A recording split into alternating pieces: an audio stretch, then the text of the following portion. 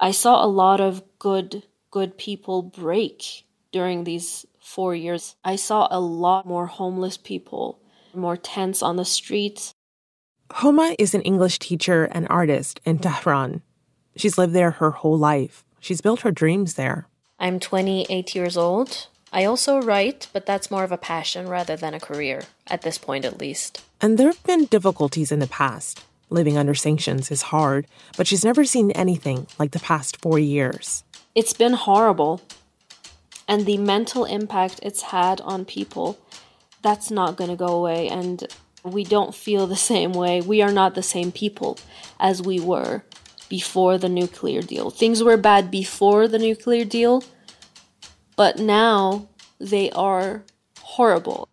This week is the closest Iran and the United States have come to returning to the nuclear deal, and the closest Iran's been to seeing an end to the latest round of U.S. sanctions. Sanctions that began with Donald Trump after he withdrew the U.S. from the Joint Comprehensive Plan of Action, or JCPOA. But how easy will this process be to restart? We've been disillusioned. I'm Malika Bilal, and this is The Take.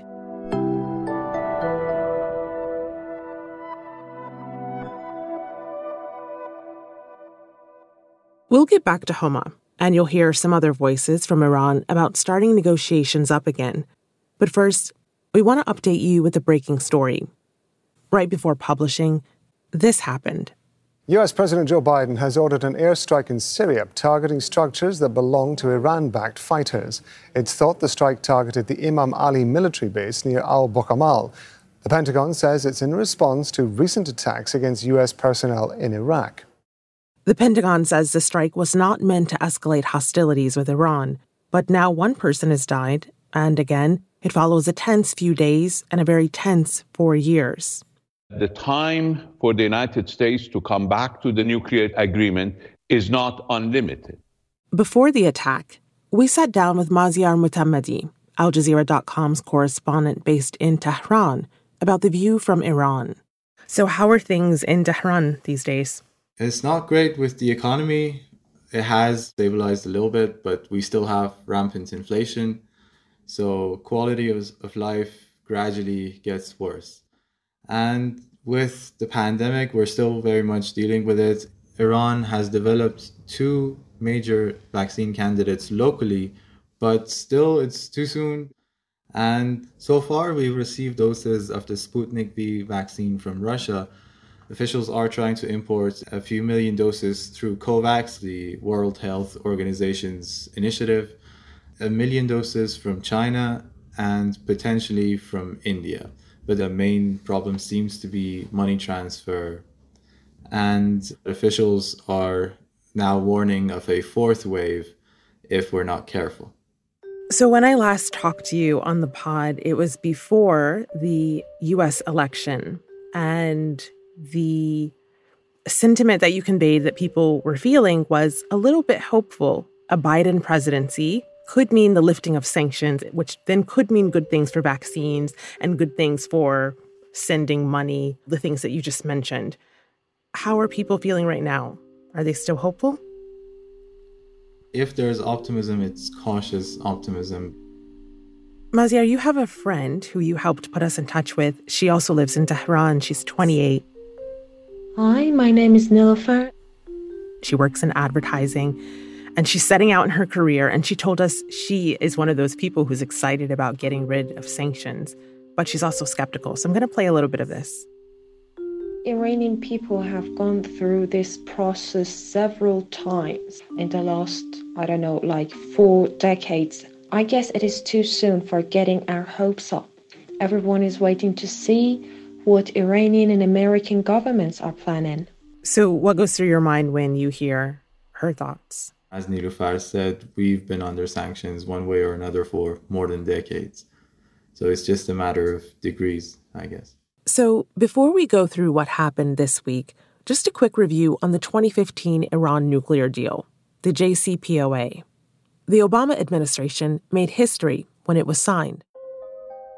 After 2 years of negotiations, the United States, together with our international partners, has achieved something that decades of animosity has not: a comprehensive long-term deal with Iran that will prevent it from obtaining a nuclear weapon. Iran has been under U.S. sanctions for most of the period since the Iranian Revolution in 1979.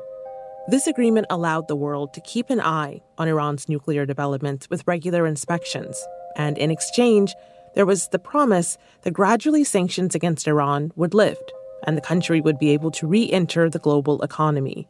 That ended in 2018, when then President Trump unilaterally withdrew the U.S., violating the agreement and repeatedly slapping Iran with sanctions. There are sanctions, I think, that have had a tremendous impact. More sanctions are going on. We have a lot of tremendous support, and Iran is not the same country it was when I became president. Then there was an assassination. An American drone strike killed the country's most important military figure, General Qasem Soleimani. And another. Today, one of Iran's top nuclear scientists was assassinated. The assassination of an Iranian nuclear scientist at the end of last year, and that's when we last spoke to you. The Iranian parliament reacted by making a new law. Can you tell me about that law? Yes, in early December, the parliament, which is conservative and hardline, as opposed to a relatively moderate government of President Hassan Rouhani, passed this law that said that if the US fails to lift all sanctions on Iran, then the government is obligated to take a number of measures. Iran's parliamentary speaker has ordered the implementation of a law that could stop surprise UN inspections of its nuclear sites. The government has now 2 months before they have to implement this new law. And this all means that the U.S. will have a small window of opportunity to return to the nuclear agreement. But the reason for the law, Maziar says, was because, again, the United States under Trump backed out of the deal they agreed to. Yes. In 2018, Donald Trump unilaterally withdrew from Iran's nuclear deal and imposed sanctions on Iran, and they remain in place to this day, even after 1 month of the Biden presidency. And in response to that, Iran's government gradually scaled back some of its commitments, but this law signaled a huge step compared to what President Rouhani was doing before. Now it's February 2021. There's a new U.S. president, Joe Biden, who was a vice president at the time when this original deal was enacted and was signed. So now that he's president in the U.S., he has a promise to revive the nuclear talks with Iran. Everyone must play by the same rules. That's why we said we're prepared to re-engage in negotiations with the P5+1 on Iran's nuclear program. Do you think that surprised people in Iran, that he didn't immediately lift the sanctions? I think some people hoped for that, but I don't believe that was a realistic hope. Biden was not going to just lift all of the sanctions at once, but he hasn't even lifted one sanction so far.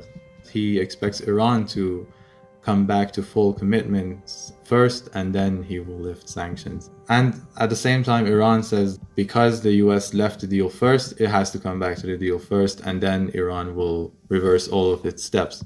So it's a dilemma, and it's a dilemma that's had a big effect on Iranians, those in favor of the deal and those opposed to it. Homa, who you heard in the beginning, has good memories of the first nuclear deal being passed and would love to see it back again. I was excited. I thought that we were going to see new faces, new businesses around our community. People were more happy, so the energy was good. I felt good. I was hopeful. She says she saw new companies come in. There were job opportunities. Her friends got hired by new firms. So when the U.S. left the deal, I think I was deep down, I was hoping that they would come to some sort of an agreement. But coming back to the JCPOA, I wasn't hopeful. My name is Setare Sadeghi. I'm 35 years old and I'm a freelance researcher in Isfahan, Iran. Meanwhile, years of U.S. sanctions left Setare distrustful from the beginning. I'm not a big fan of the deal, but it was a step to some more mutual understanding, or it could be but the US behavior ruined everything. And her hopes for President Biden restarting negotiations have been muted. Well, with Biden in office, I was not very hopeful that things would change. I expected maybe only a different rhetoric towards Iran. So what's been happening since Biden took office? Maziar says Iran started negotiation preparations fairly quickly. Iran proposed that the European Union could intervene and could help set up a step-by-step return to the nuclear deal. On the first day of February, Iran's Foreign Minister Javad Zarif told CNN that the EU's foreign affairs representative could play the key role. He can sort of choreograph the actions that are needed to be taken by the United States and the actions that are needed to be taken by Iran. So the European Union has offered to set up talks, not official negotiations, because Iran wouldn't agree to that, because Iran says that there is no 5+1 right now. 5+1 refers to the 5 members of the UN Security Council, which includes the United States. So there's 4+1 right now. But I guess there's a workaround to that because Iran says that it is considering an offer to come to talks with the US as a guest, not as an official participant. So there's a plan in place, but the 4 countries still require Iran's nuclear sites to be inspected. And there is still that new law we talked about, giving a deadline for the International Atomic Energy Agency to conduct their inspections. Remember, the government has now 2 months before they have to implement this new law. And Sunday, February 21st, was the deadline. 1 week before the deadline, Iran had informed the IAEA that it was going to restrict inspection. So we knew that it was coming, and we knew that it could be a significant roadblock to restoring the nuclear deal. But there was word that IAEA Director Rafael Grossi would be arriving in Tehran the night before the deadline. The news of Director Grossi's trip to Tehran offered a glimmer of hope. He met with Iran's nuclear chief and Iran's foreign minister. And Iran pushed back the deadline to Tuesday. But it wasn't clear what inspections, if any, Iran would allow at this point. How is this playing in Iran? What is Iran's parliament made of all of this? Yes, I think it's important to make a distinction between Iran's government and parliament in this case, because the government of President Rouhani is relatively moderate. The Iranian parliament is more conservative. After the government announced its deal with the IAEA, the parliament was very angry. MPs chose to have a meeting behind closed doors, and from that, they came up with a motion: the president must be handed over to the judiciary to be punished because he is doing something illegal. They're basically saying that Rouhani, with this agreement, is not honoring the law that they passed. It was tense and unclear if negotiations would start again. And the government and the Supreme National Security Council of Iran both said that this law is definitely being implemented. We're leaving the door open to potentially restore the deal if and when the US lifts sanctions. They came to this agreement by making a small change in the process of Iran's nuclear inspections.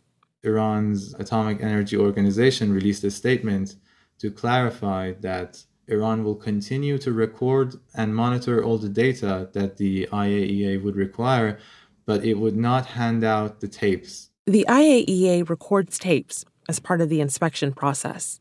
And for 3 months, Iran will hold on to those tapes.